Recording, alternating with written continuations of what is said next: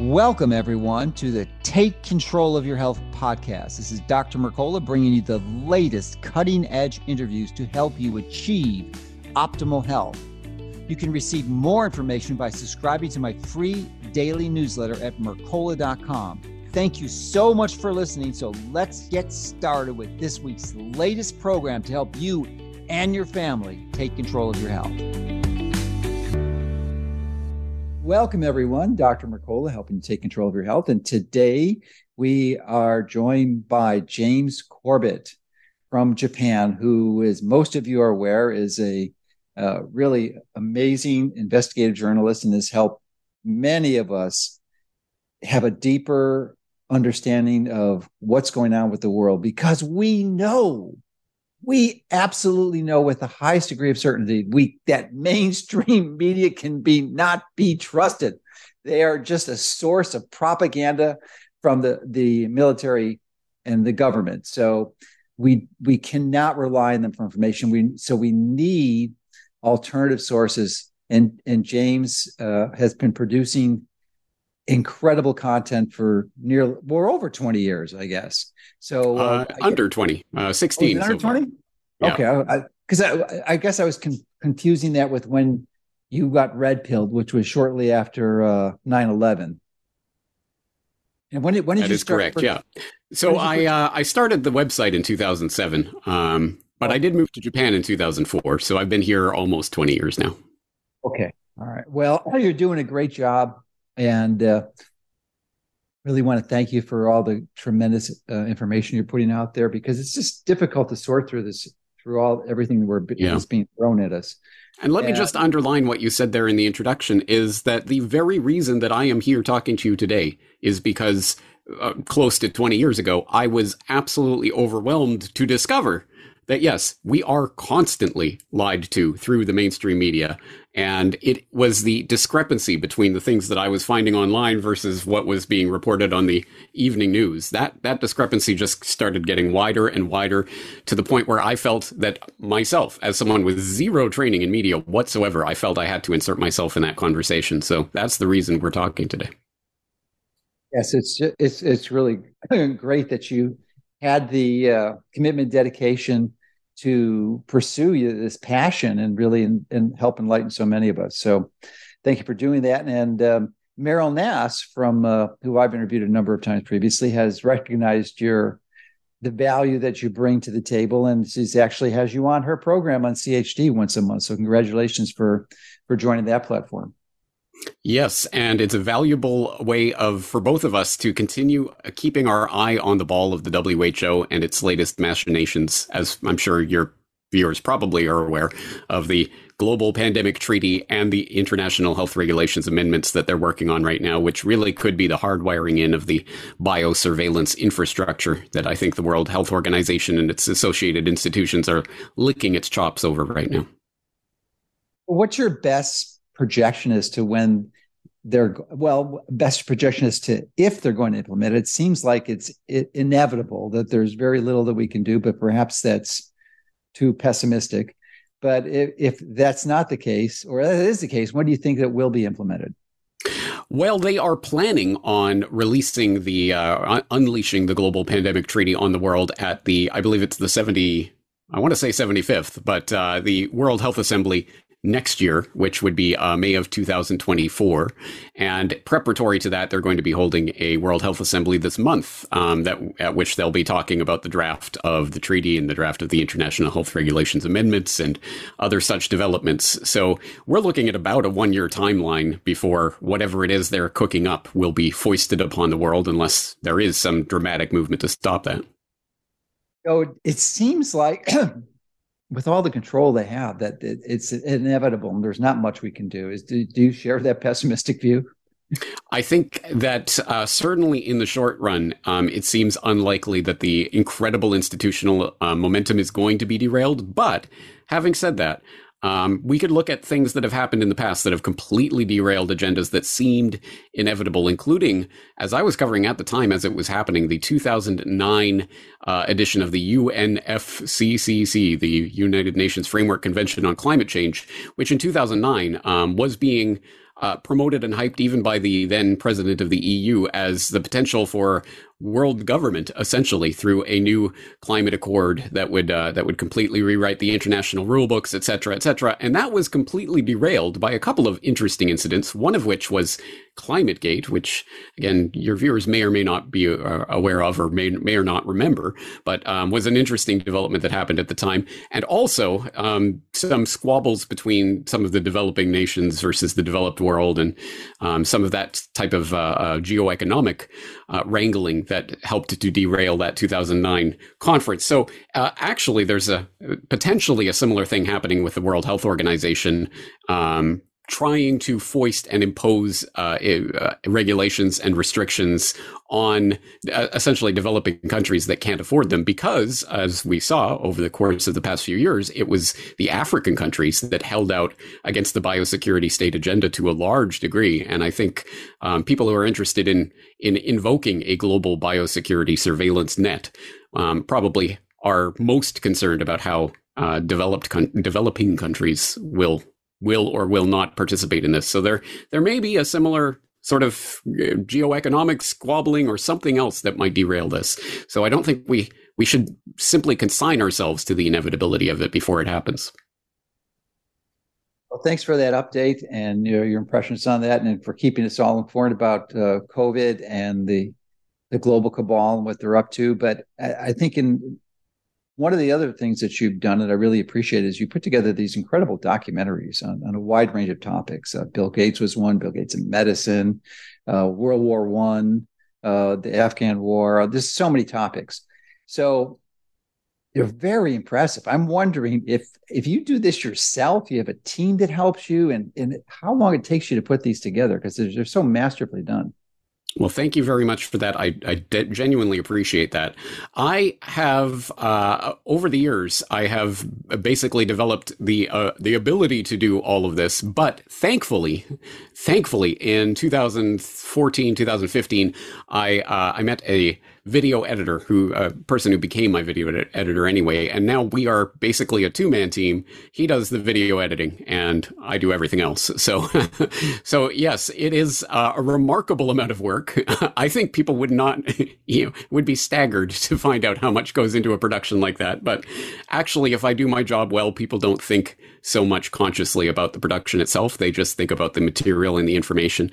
And for myself, and my own sense of my work and its import, I think the most important thing that I do is to cite my sources. And especially when it comes to the documentary work, I always put up the transcript with the hyperlinks to the source documents for every single quotation, every video clip, everything that I'm playing.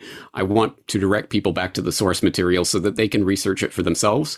And I know, as a researcher myself, who does this for a living, that's incredibly valuable. And I very much appreciate it when other people do it. So I'm trying to set that example in the alternative media. Yeah, that's great to provide your sources and have a reference, so you can't be, well, they can choose to discredit you for whatever reason. They can make up and deplatform you, but at least the sources are there for someone who's genuinely interested in confirming that themselves. They can do that and maybe to come to a different conclusion than you've reached. So that's great. So I wanted to discuss a few people who have been viewed as controlled opposition in this movement of the global cabal and their tyrannical takeover of the world. So, another really great investigative journalist is Whitney Webb. And I really hold you both in high esteem in regard to your ability to help sort through all the craziness that's going out there. And interestingly, both of you have come to the conclusion that Elon Musk is likely controlled opposition and may not have our best intentions at his primary purpose. So I'm not sure that I disagree with that, but I'm wondering how you reconcile some of the data that would suggest this is not the case. And the most obvious ones is that he bought Twitter recently. His corporations off, like Tesla and SpaceX, up and running. So how do you reconcile that? It's a good question. It's an important question. And I know it's a question that a lot of people have. So let's dig into it. And I don't think we should just sweep to the side all of that, and the ties to the deep state, et cetera, et cetera. No, I think that is at least an incredibly important part of any thoroughgoing answer to this question, because I find it kind of ironic if the suggestion is that Elon Musk is exposing and undermining the military industrial intelligence complex that has so obviously and so documentably propped him up and his spectacular business career for its entire length. And we don't have to speculate about that. That is a matter of public record. We can point to the $500 million or so that the Department of Defense has awarded SpaceX in a series of contracts over the past few years to send satellites up into orbit of classified nature on unregistered, unreported missions that presumably have something to do with the Department of Defense's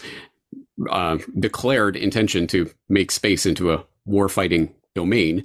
There's the $3 billion in NASA contracts that SpaceX was awarded in 2021 to develop the human lander for the Artemis mission and the never going to happen, constantly delayed moon trip that the public is constantly being promised. $750 million that was awarded to Solar City in 2016 by the state of New York to build a solar cell production facility, which again is another aspect of the business opportunities that Musk is involved in that I think is shrieks of grift and a boondoggle at the very least. It constantly promising a technology that not only doesn't deliver, but actually is actively harmful to the environment. I think that's something that needs to be stressed. $1.3 billion that Tesla got from the state of Nevada in 2014 to build a gigafactory, et cetera, et cetera, et cetera. We could go through the list of such help, but perhaps more to the point was the fact that, as maybe people don't know, before Elon Musk got to launch SpaceX, he was part of a trip to Russia or a previous Soviet republic. I'm not sure if it was Russia or one of the satellites that to purchase old Soviet ICBMs, and that failed trip ultimately resulted in the starting of SpaceX. But who was accompanying Elon Musk on that trip was someone named Mike Griffin, who just happened to be the chief operating officer of InQtel, which for people out there who don't know is the CIA's investment capital arm. So an interesting connection. And Mike Griffin went on to become the administrator of NASA, who then chose SpaceX as the one company out of the 20 that was applying for it at the time for this $400 million contract to start development of the new ISS resupply rocket in 2005, which basically launched SpaceX, to use the pun there, and then again awarded SpaceX $3.5 billion in 2008 with a contract that Musk himself credits with saving the company. So there you go. The literal deep state connections couldn't get much clearer and things like that. And as I say, at every stage of Musk's business career, he has been saved as need be with the deus ex machina of deep state agents like Mike Griffin swooping in with billions of dollars of contracts at just the right time. So you'll forgive me if I'm a little bit skeptical that the Twitter file revelations, which I do not think are revelations to people who are paying attention, but at any rate, the Twitter file revelations are really going to be the dagger in the heart of the New World Order.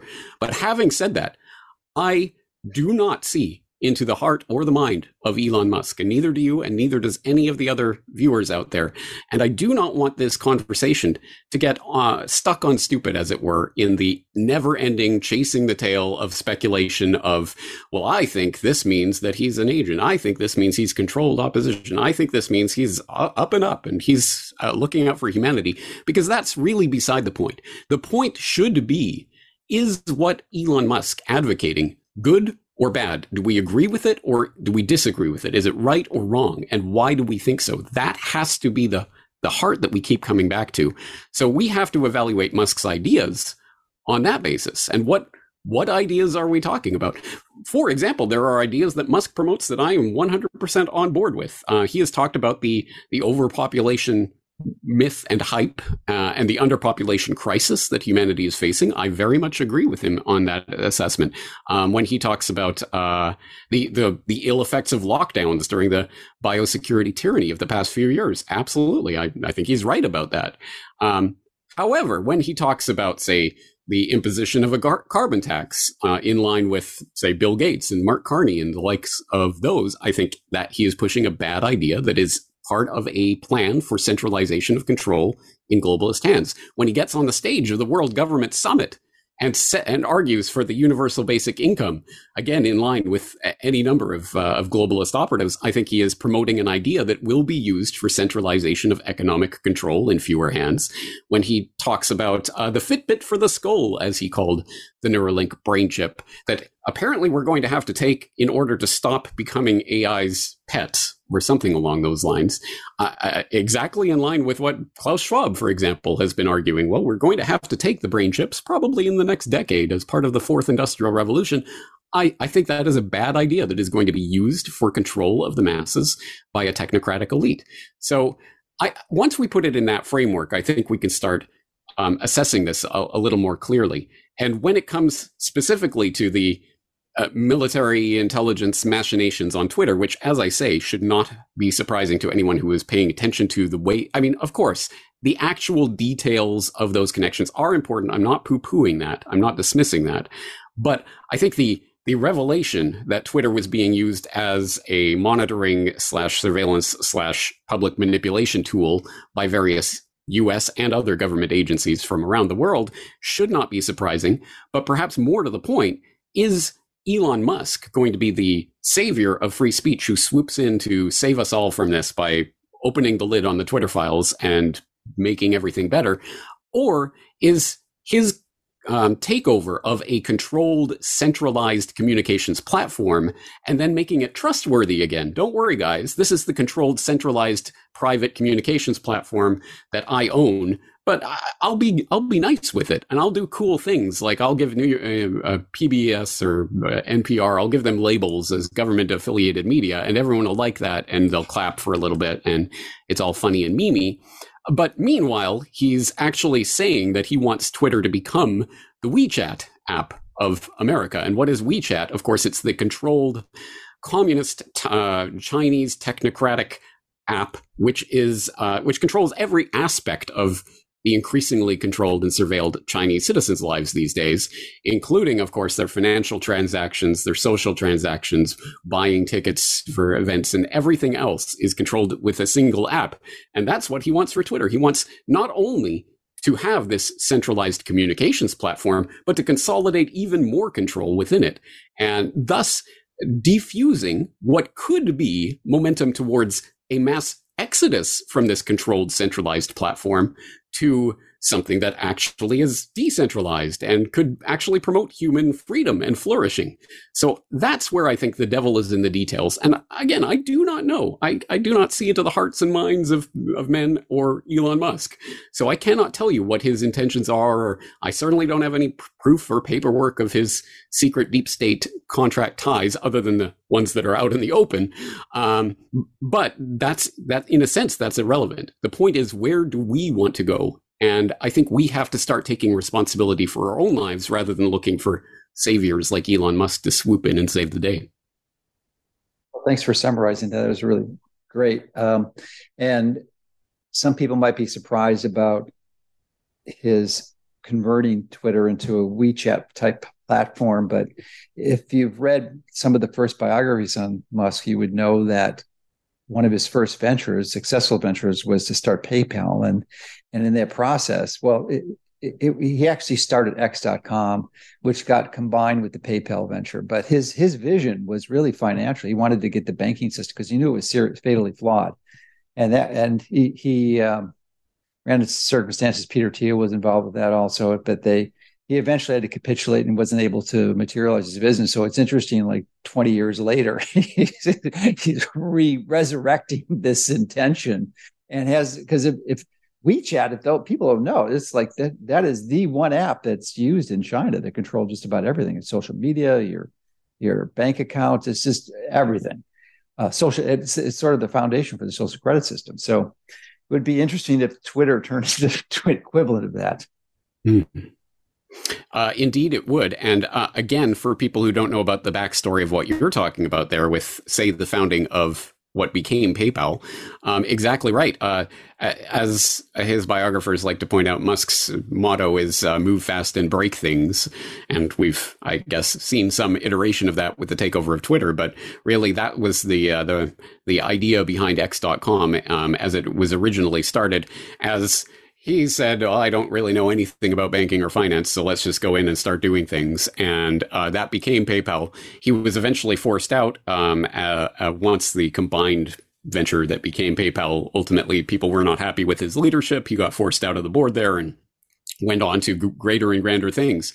But actually, doesn't that seem to be part of a pattern as well, that he was going to do things the right way in terms of creating some sort of digital online currency that would break all the rules of banking and give power to the people, but it got away from him and became this horribly controlled thing in the exact same way that he helped co-found OpenAI, which was going to be the wonderful open source AI that was going to give AI to the world in a nice open source way that would be, I guess, better than the closed for-profit way that, say, Google was pursuing back at that time when OpenAI was founded. But OpenAI got away from him and became this closed source for-profit agency that he's now warning is a threat to humanity. So it seems like this is actually a serial thing in his biography. Yeah, well, I definitely want to get back to OpenAI, but before we go there, I wanted to take another tangent, just get your insights or perspective on another controlled opposition candidate that frequently comes up when we post articles about him, which is Robert Malone. I have great respect for him. The man is obviously brilliant, but a lot of people are convinced he's controlled opposition. Now, he first came to prominence with the Dark Horse podcast with Brett Weinstein in early 2000, maybe spring of 2021. And then he eventually wound up on Joe Rogan's podcast at New Year's Eve on 2021. And that broke all records for a podcast. It had 50 million views. And he actually was heavily discredited by the social media, YouTube specifically, and brought up the term mass formation psychosis, which was like instantly manually reconfigured in the search engines to discredit that. So, and he's got he has ties like Musk to the deep state, and a lot of his early work was funding with the deep state. So he knows intricacies of that connection quite well.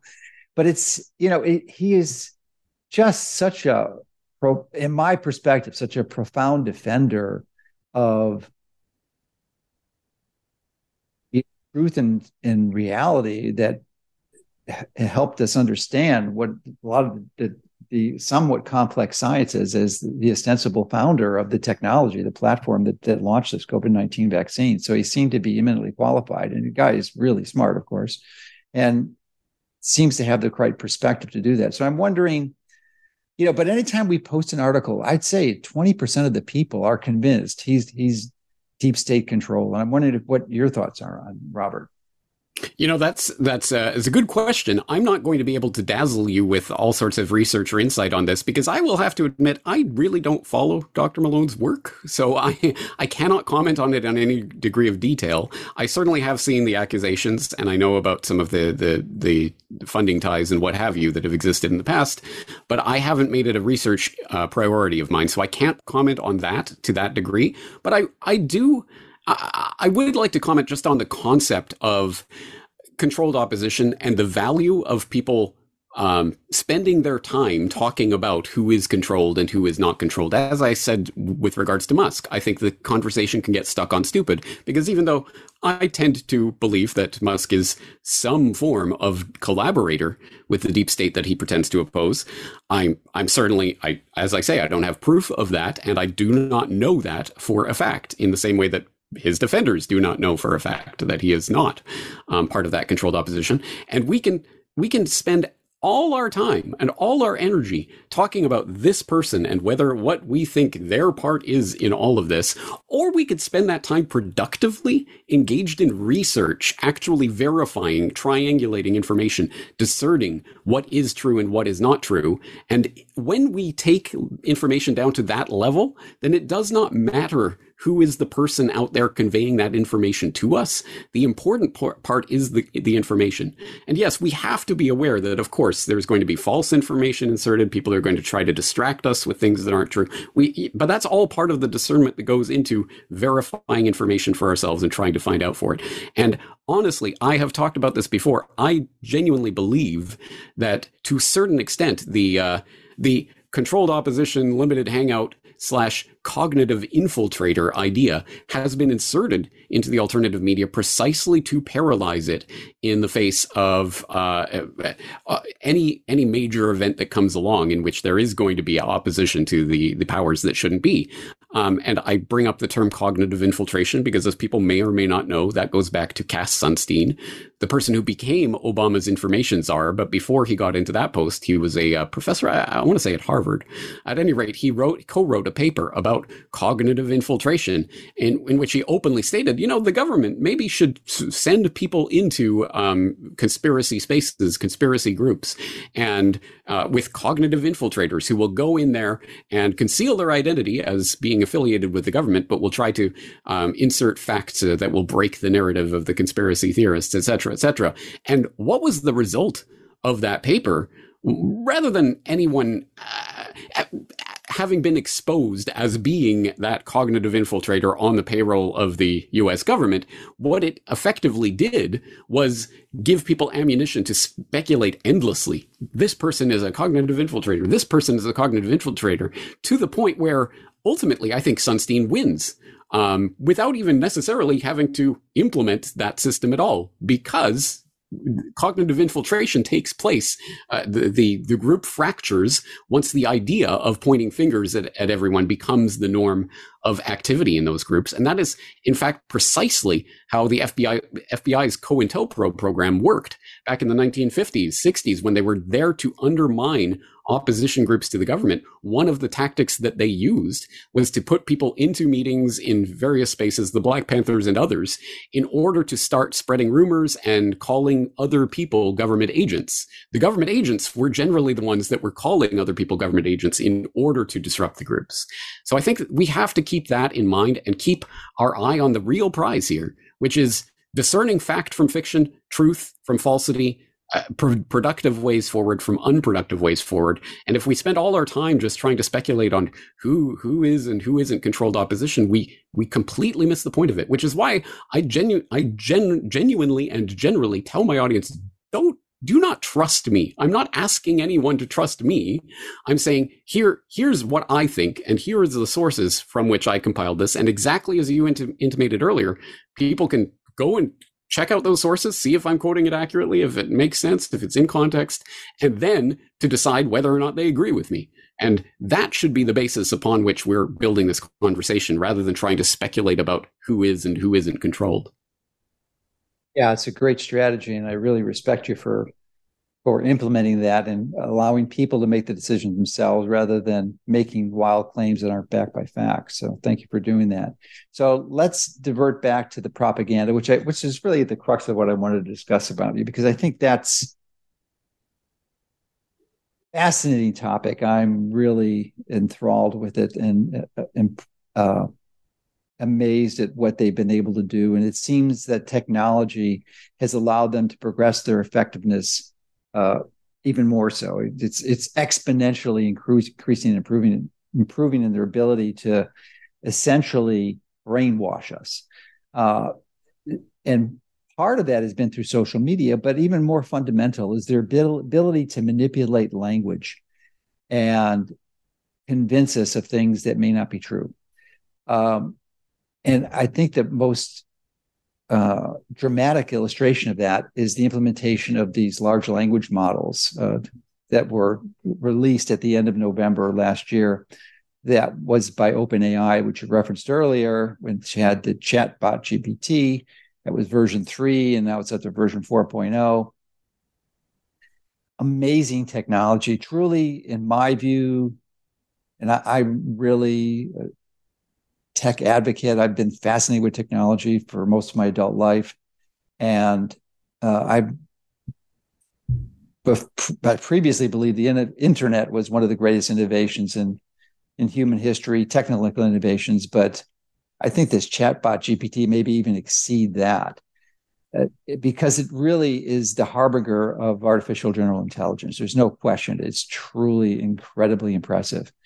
But it's just a technology, and technologies in themselves are neutral. They can be used for good or for evil.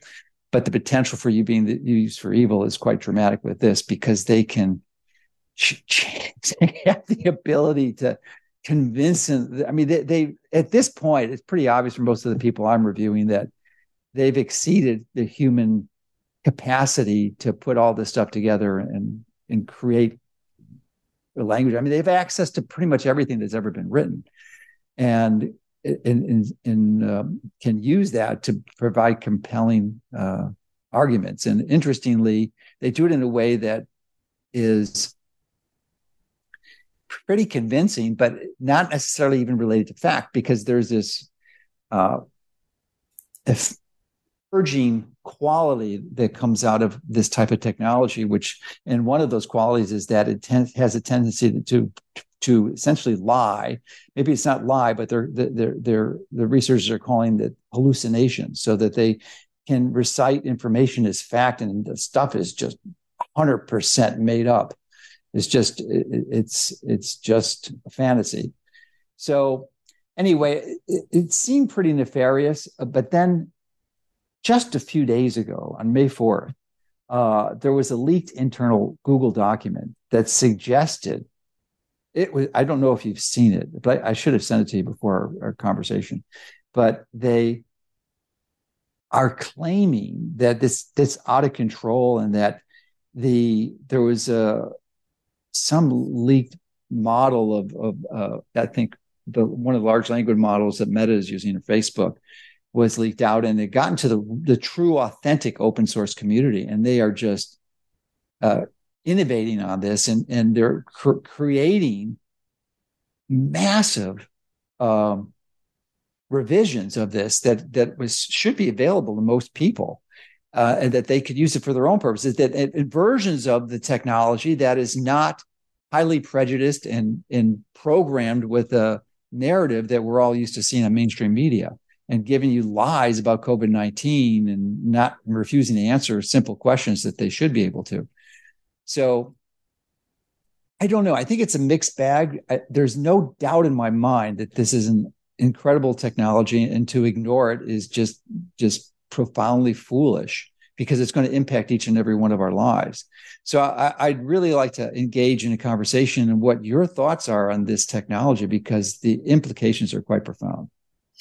I very much agree with you on that. And for those who did miss that story, yes, it was Meta's Llama LLM, large language model, that got leaked out, and that I did see. I saw the document, the Google document referring to. I did watch some videos and hear some commentary about that.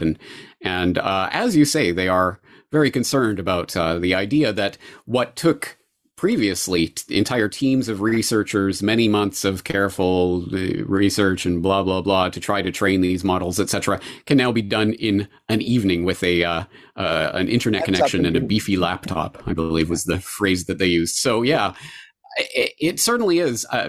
As with everything, the open source model is actually the more productive and better way to go, and more efficient, even if that's all you're concerned about.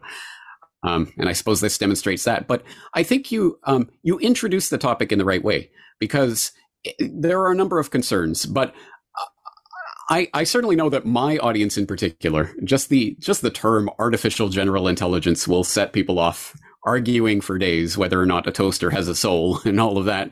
And artificial general intelligence will never happen, et cetera, et cetera. So, okay, fine. Well, whatever. I'll believe it when I see it too, when we see that. But it doesn't have to be literal AGI in order for it to be absolutely mind-blowing in terms of its capabilities. And you introduced this topic with the concept of propaganda and potential uses of, say, large language models for propagandistic purposes. And we should go back to the man who wrote the book on propaganda called Propaganda, Edward Bernays, who, as my listeners will probably know by now and can probably recite off by heart, the conscious and intelligent manipulation of the organized habits and opinions of the masses is an important element in democratic society. Those who manipulate this unseen mechanism of society constitute an invisible government, which is the true ruling power of our country. That was Edward Bernays in 1928. His words are as true today as they were then, perhaps even more so.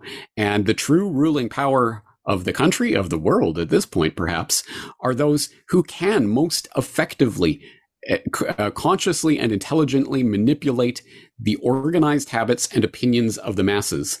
And I don't think enough people out there have really stopped to cogitate on the fact that not only are these large language models already starting to produce material that really cannot be distinguished from human written material. Of course, sometimes it does come up with absurdities and nonsense and what have you, but sometimes it comes up with something that's quite convincing, and is already being employed by actual news agencies. BuzzFeed, for example, talked about the fact that they were using it before they recently went under. But at any rate, it is actually already being used, but you don't exactly have to be a crystal ball prognosticator to see how this will extend out in the foreseeable future, shall we say, and I think coming a lot faster than others, towards the point where you can have entire conversations, entire fields of interest and study that will be completely populated by essentially artificial created conversation. There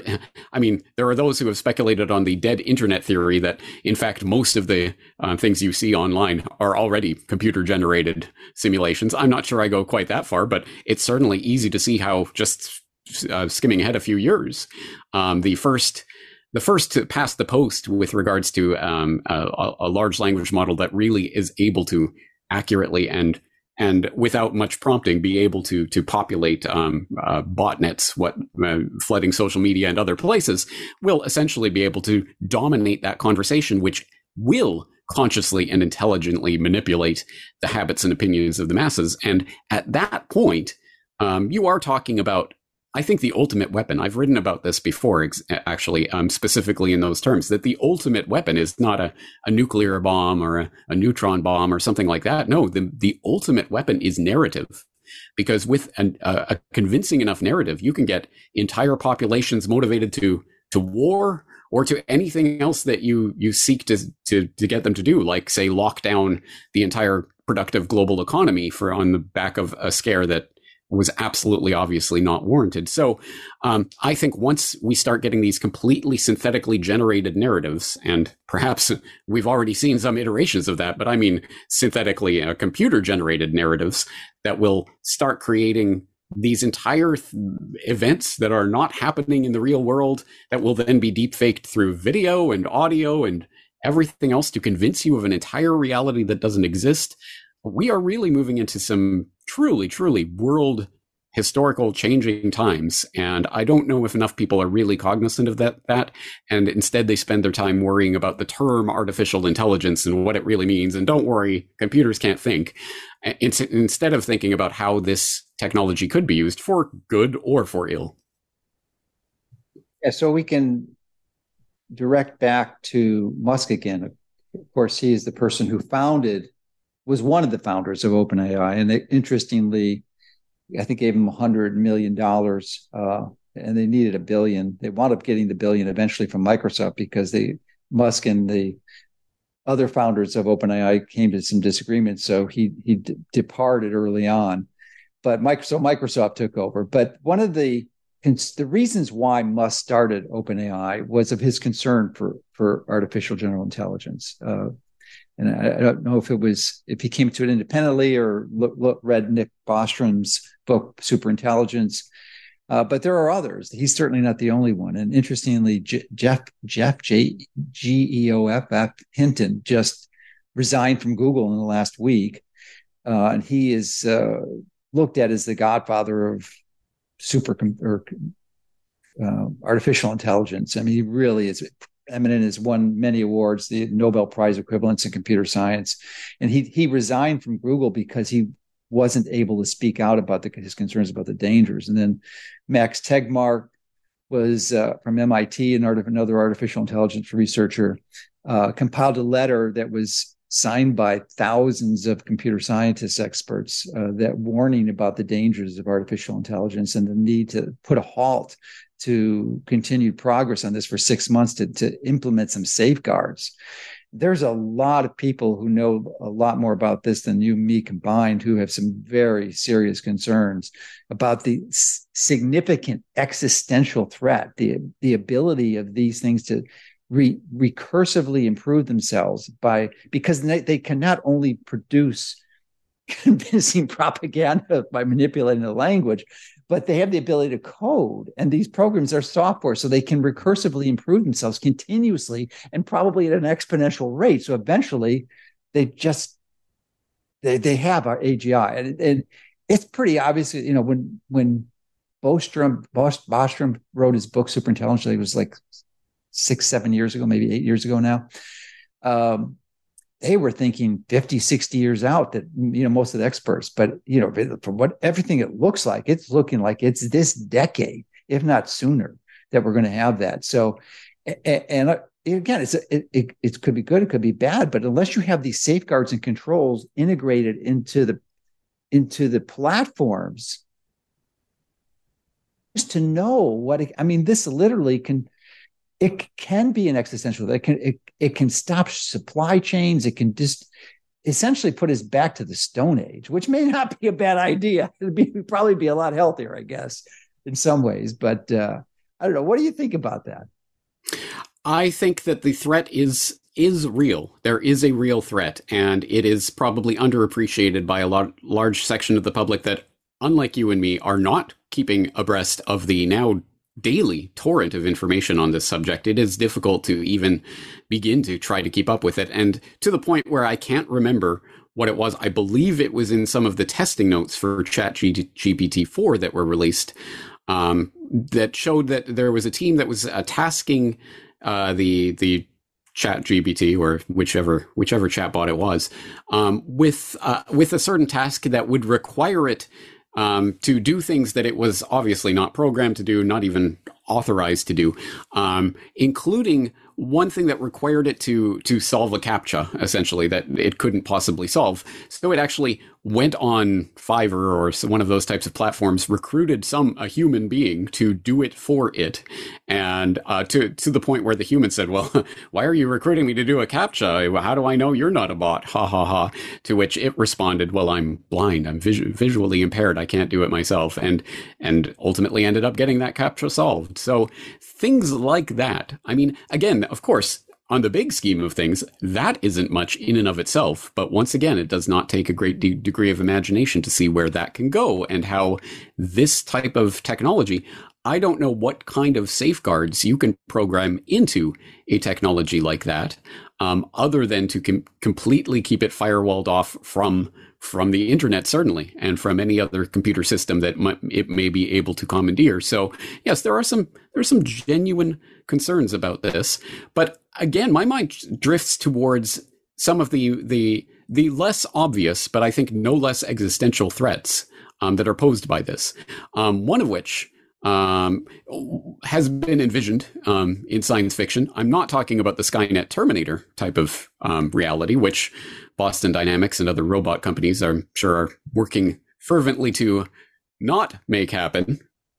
Wink, wink, nudge, nudge. But beyond that, there was the 2013 movie, I believe, by Spike Jonze, Her, which envisioned operating systems becoming romantic partners for people, and people becoming more closely emotionally bonded to their chat assistants, essentially, than to actual human beings around them, which I think is one of the rabbit holes that we are starting to tumble down as an increasingly disaffected and lonely society in so many different ways is staring into the void and finding only that comforting black screen, which can provide them anything that they want. So I think there are some genuine concerns about where humanity is going and how we are being socialized, especially given the past few years of lockdown and other craziness that is explicitly designed to lead us into that digital dystopia. That's a worrying development. And then if I wanted to get really far out there, I would say that there are those, I mean, obviously it already exists. There is a religious movement around the idea of the creation of an AI godhead that people are convinced is coming. And it will be, if we could get artificial general intelligence that can improve itself and will become exponentially smarter than humans in the blink of an eye, well, then we might as well call it God. I mean, it would know much more about the universe than we do, and we could ask it things, and it would be like this oracle. I see not only the sort of the long-term danger of an actual religion of worshiping this AI godhead or whatever, but already I think people are starting to, there is that pull towards the idea that this is going to be some sort of oracle, that we will ask questions and we will get answers back. And I see that reflected increasingly in news headlines about AI says blah, blah, blah. And the implication is, well, some chat GPT user has prompted the chat GPT to talk about such and such geopolitical event or whatever. And it said this, and that is now becoming news, as if people should be placing sort of emphasis on what is being generated by these large language models in that sense. Again, I think we are being primed towards some sort of accepting whatever is coming out of these types of programs, including, of course, the hallucinations that you talk about, the things that are completely invented. And when it starts to travel into areas of human knowledge about which we are only dimly aware and only have a dim understanding ourselves, differentiating between what is a hallucination and what is actual verifiable reality will become more and more difficult. And it starts to pose problems that way. I see so many potential pitfalls of this type of technology that, yes, I suppose in the right hands for the right purposes, it could solve a lot of problems for the world. But unfortunately, given the types of people and entities that control technology at this point, I'm not exactly holding my breath for that to be used in a way that will benefit humanity. Yes, no question. I mean, the saving grace out of this, and maybe the silver lining of it, is that leaked Google document suggests that the ability to innovate this platform has really escaped their control, and really kind of putting it back to the people and the authentic open source movement. So that's some glimmer of hope, I believe. But one of the things I'd like to go into is an aspect of your platform that I haven't mentioned. If anyone following you knows about, but those of you who would not be aware that you have a portion of your information that is termed the Solution Watch, where you regularly, and I think maybe on a weekly version or frequency, go not only describe the problems like we've been doing, but I think take it the next step and level and actually offer some positive steps that you can take to take action, that you can implement so that you're not negatively affected by what's going on. So I'm wondering if you put this focus and attention in a solution. I haven't seen it, but perhaps you've been thinking about it and what you can do with these large language models. But if you have, maybe give us your views now, but then also maybe highlight some of the most important things that we could do in the near future, because right now they essentially have stopped the lockdowns in the United States, which it's only took them through almost 3 years to do it. Instead of flatten the curve in 2 weeks, it's been 3 years.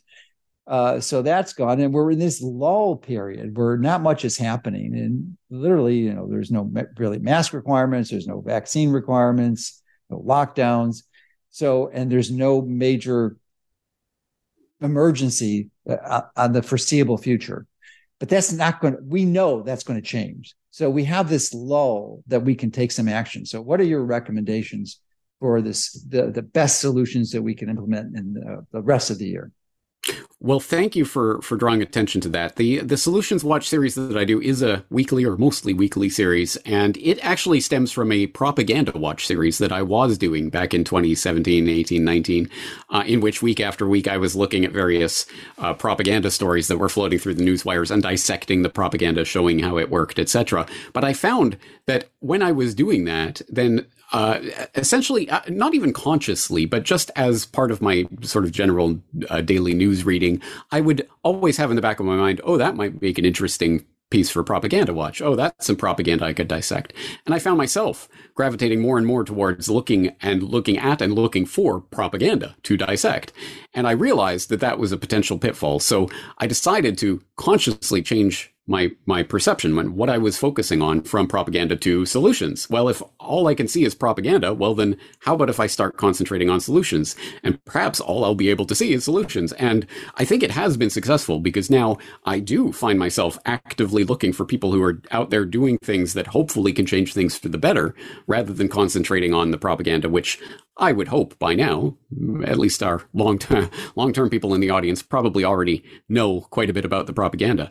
In that regard, I have been talking about the very big ideas and sort of the big overall solutions to this, as well as the seemingly small but actually quite effective solutions that could be done. So, for example, I recently talked about the National Citizens Inquiry that is going on in Canada right now that is getting precisely zero attention from the controlled corporate and government-funded media in Canada, surprise, surprise, but is bringing to the fore the stories, the sometimes incredibly powerful emotional testimonies of people in Canada who are affected by the craziness of the past few years, and sometimes by researchers and scientists and others who are bringing facts about what happened.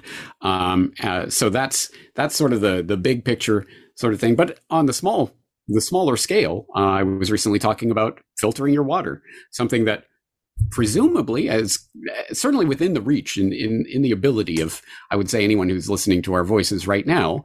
But are you doing it? And are you testing your water to make sure that the filtered water is actually being filtered? And what are you testing for, et cetera, et cetera? So there are the big ideas and the small ideas. Ideas that I am excited about really do range. But one thing that I think is sort of the foundation upon which we will have to build any thoroughgoing answer to the problems that we're facing is community, creating conscious community with others. And of course, that can take the form of online and virtual community. I'm not going to poo-poo or disdain that. I think it is important to know like-minded people online, but increasingly, I mean, again, how can we trust what we are reading, seeing, or interacting with online? No, I think the real point is to try to build real community with real people in the real world. And that could, of course, take the form of intentional communities that are created from the ground up as a physical location that people will relocate to try to create an actual community. That can be done. It has been done. It is being done. And I am absolutely hats off to anyone who's giving it a try, but I think it is extremely difficult to do that from the ground up. But at the very least, people can and should be finding like-minded people within their geographical proximity, at least a decent drive away at the very least, that they can meet up with, who will be there in emergencies, hopefully, but also that they can start forming small groups, that they can start teaching each other on various things that they may have and bringing solutions to the table. Well, I'm really good at gardening. Oh, great. Oh, well, I know about medicine and I know what to do in an emergency medical situation or what have you. And everyone brings their own skills and learns from each other through that. I think that can be the core basis upon which we start erecting other things. Because one thing that I've looked at over the years are some of these big, huge issues that seem utterly overwhelming and completely impenetrable to the average person, like the fundamental fraud that underlies the economy itself is the monetary system, which, for people who haven't looked into it, yes, the money supply itself is very much controlled, and the creation of money is a tool that is used, unfortunately, for enslavement, could be used for human flourishing, but is not in our current economy. How do we possibly combat a problem as thoroughgoing as that? Well, everyone, not everyone, but everyone I encounter online has an idea about the perfect alternative currency. It's precious metals and only precious metals. I tell you, it's Bitcoin and only Bitcoin. It's this local exchange trading system, whatever the case may be.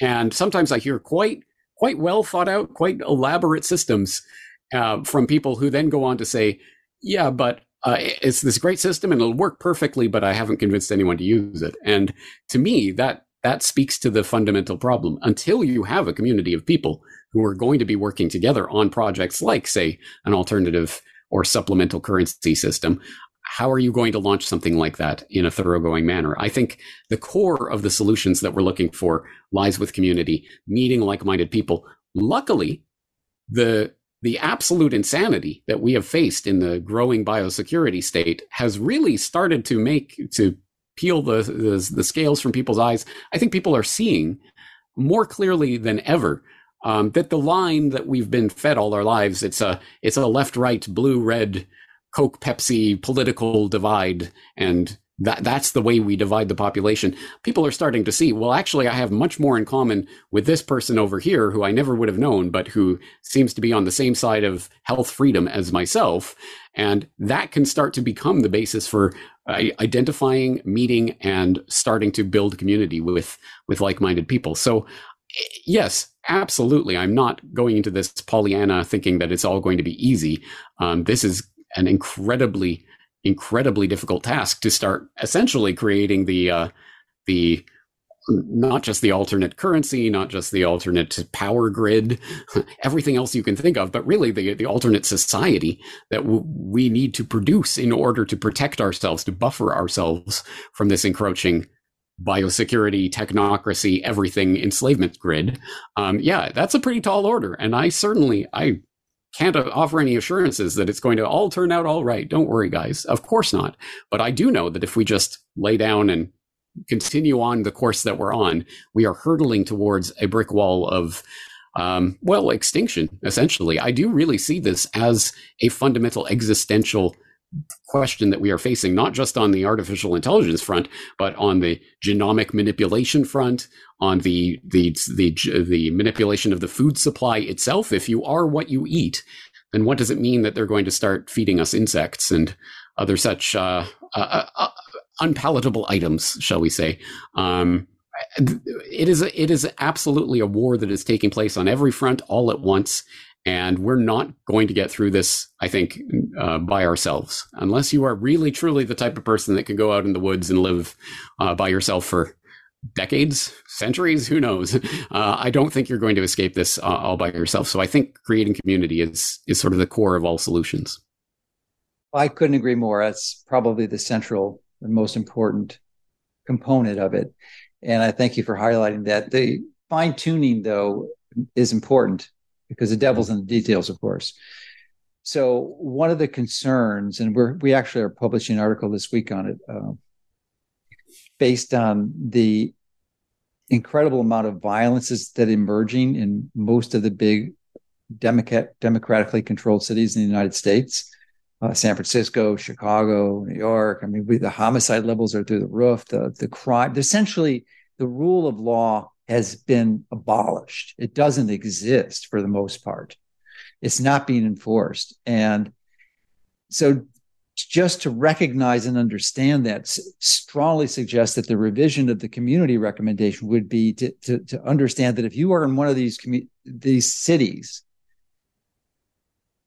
that it likely is wise to consider relocating to a different community that doesn't have this abandonment of the rule of law. So otherwise you could have your little local community, but it's going to be exponentially challenged to implement the resources of your community. So that would be my fine-tuning recommendation, is to escape the big city if you happen to be in one.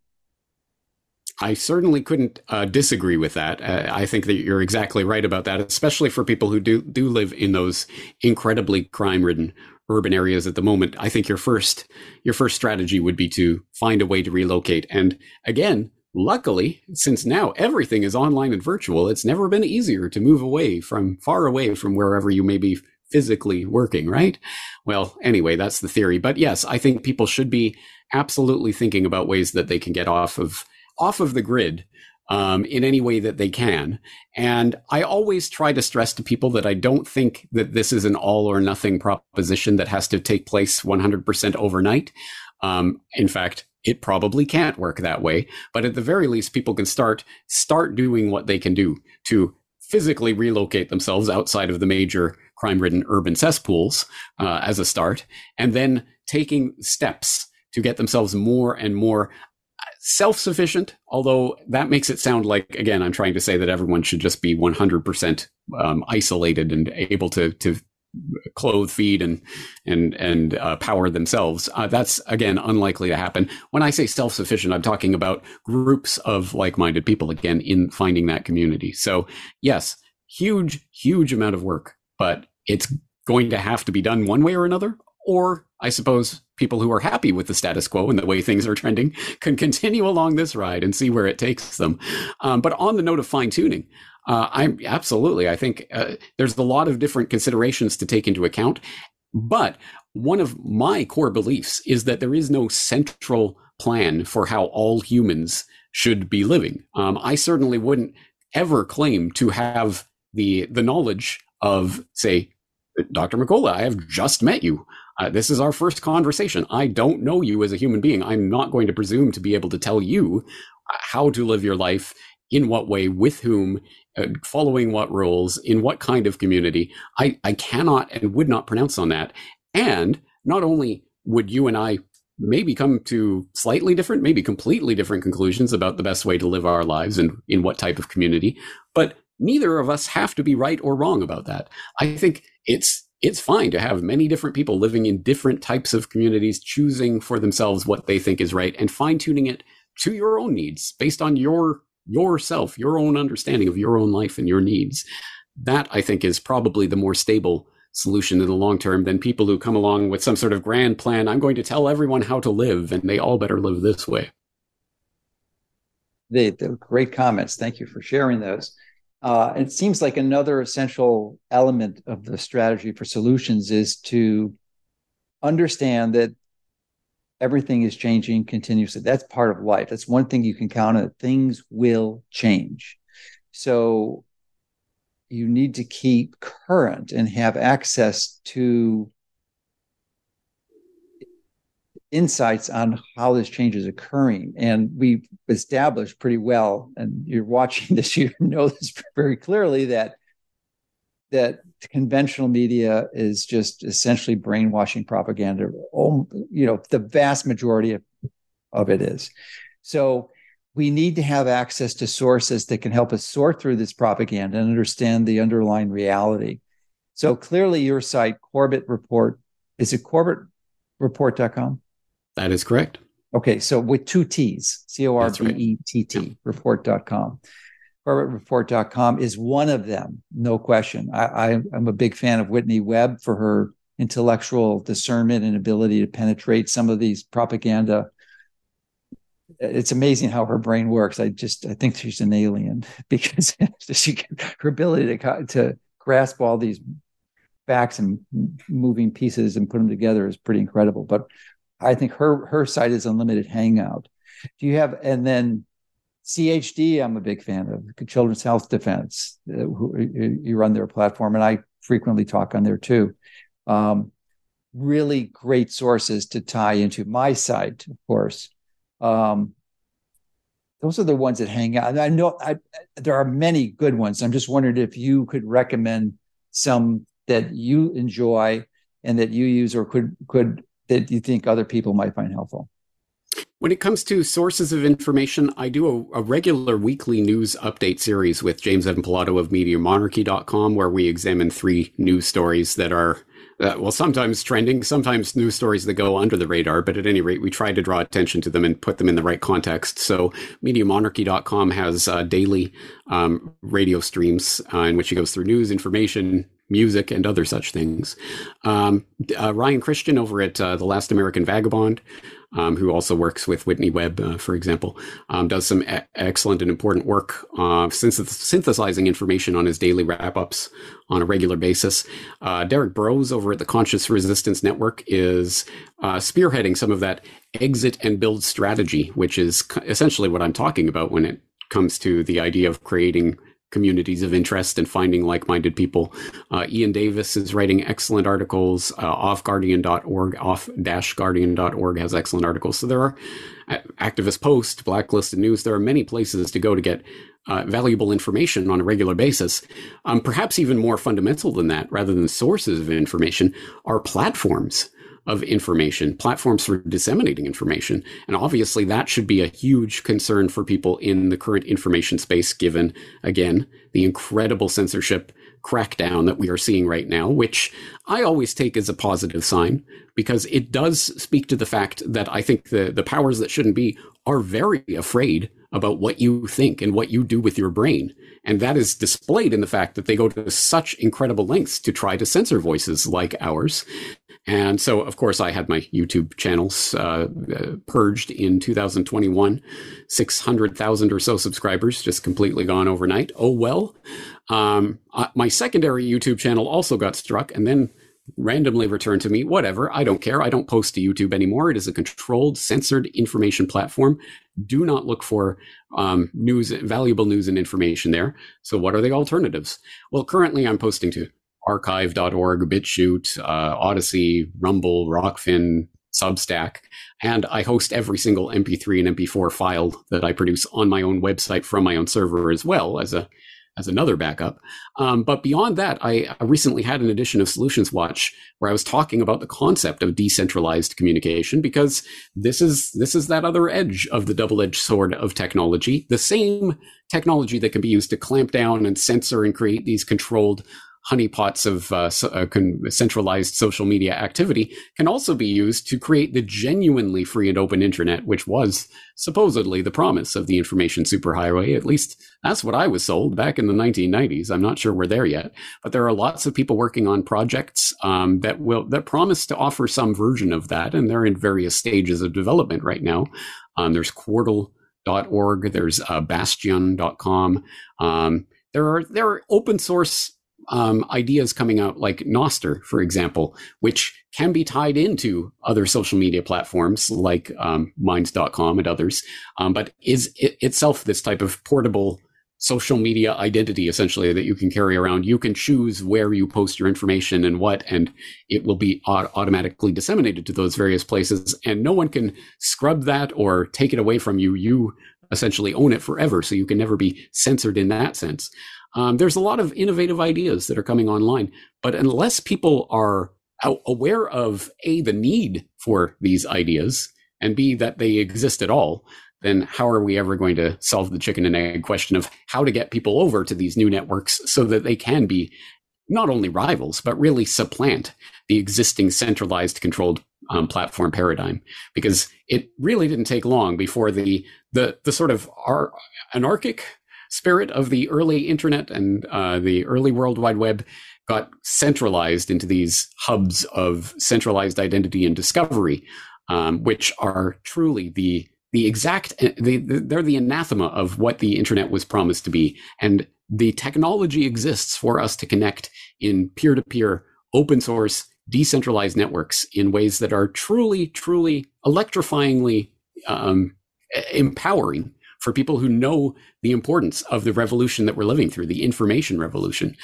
Unfortunately, I just don't think enough of the public is really cogitating on that. Well, I would totally agree with you on that perspective. And of course, maybe not, of course, because many people aren't aware that the internet was developed by the military, a DARPA project, and first launched in 1968. And that was when the internet started. Internet as we know it, the average consumer, not we, you and I, but the average consumer, would be the early 90s when we had the World Wide Web and the graphical user interface. But, it started in 68 and it was clearly funded and subsidized by the military, U.S. military. And it was a defense project. So it hasn't changed. It's a surveillance platform for them to gather information. And the fact that it can help us in some ways is sort of an unexpected bonus, I guess, that they allowed, interestingly, allowed to continue for quite a while, because it was started in 68, and they didn't really clamp down until like the mid-teens of this century. So like the last 8 years or so, 2015, 16. But it was pretty much a relatively open internet, and things weren't being censored that much. Discrediting was allowed, of course, in those campaigns, but they weren't banning and censoring like they are now. So you wouldn't be here talking to me if this didn't exist, and no one would be listening to my voice right now. So we have definitely moved into a new era, and it is a revolution. I am very, very cognizant of how utterly, completely different my life would have been without this technology than with this technology. So I'm aware of it. And I'm also deeply, keenly aware of not just the military, but also the intelligence connections to the founding of the internet. I've done, for example, a report on the secrets of Silicon Valley, what big tech doesn't want you to know about those intelligence connections. So they're definitely there. And the World Wide Web was always intended as some sort of web to get us caught. And it's, again, there's things to be said on both sides of that argument. And at the very least, I think people should definitely be aware of the real origins of the internet and the way that it was always intended as a form of information control. But also, well, I was always keenly aware from the founding of the Corbett Report in 2007 to this point, I've been exceptionally well aware we are in a very interesting window of time in which, as you say, it has been relatively free. And I could go on a controlled, centralized platform like YouTube and get important information out to literally millions of people around the world, who just some guy in Japan can create videos that get seen millions of times. And as I hear every single day from people in the audience, your information has helped change my life. You led me to understanding about this. I don't take that in any way a reflection on me, myself, egotistically. This is a reflection of this incredible flowering of information that's happening right now. And it's amazing that we are a part of it. And I think people should, at the very least, be using it for the good that it can do while we can do that. But also, of course, be making the real world offline connections as well, and not neglecting those, because the more we get caught up in this web, the more easily we get caught up in the technocratic future. Well, thank you for sharing your wisdom with us. I'm aware there are many people watching this aren't, but I'm acutely aware that I'm talking to you on the other side of the world, and it's fast approaching midnight where you're living. So I'm going to cut this thing off and let you get some sleep, because I'm a firm believer in honoring your chronobiology and seeking to align that well. And we need your brain working healthy. So really thank you for everything you're doing. And if people want to learn more, as I mentioned, your website is Corbett Report, CORBETT.com, and loads of information there. And thank you for everything you're doing. You keep up the great work. Thank you for having me on. It's a pleasure.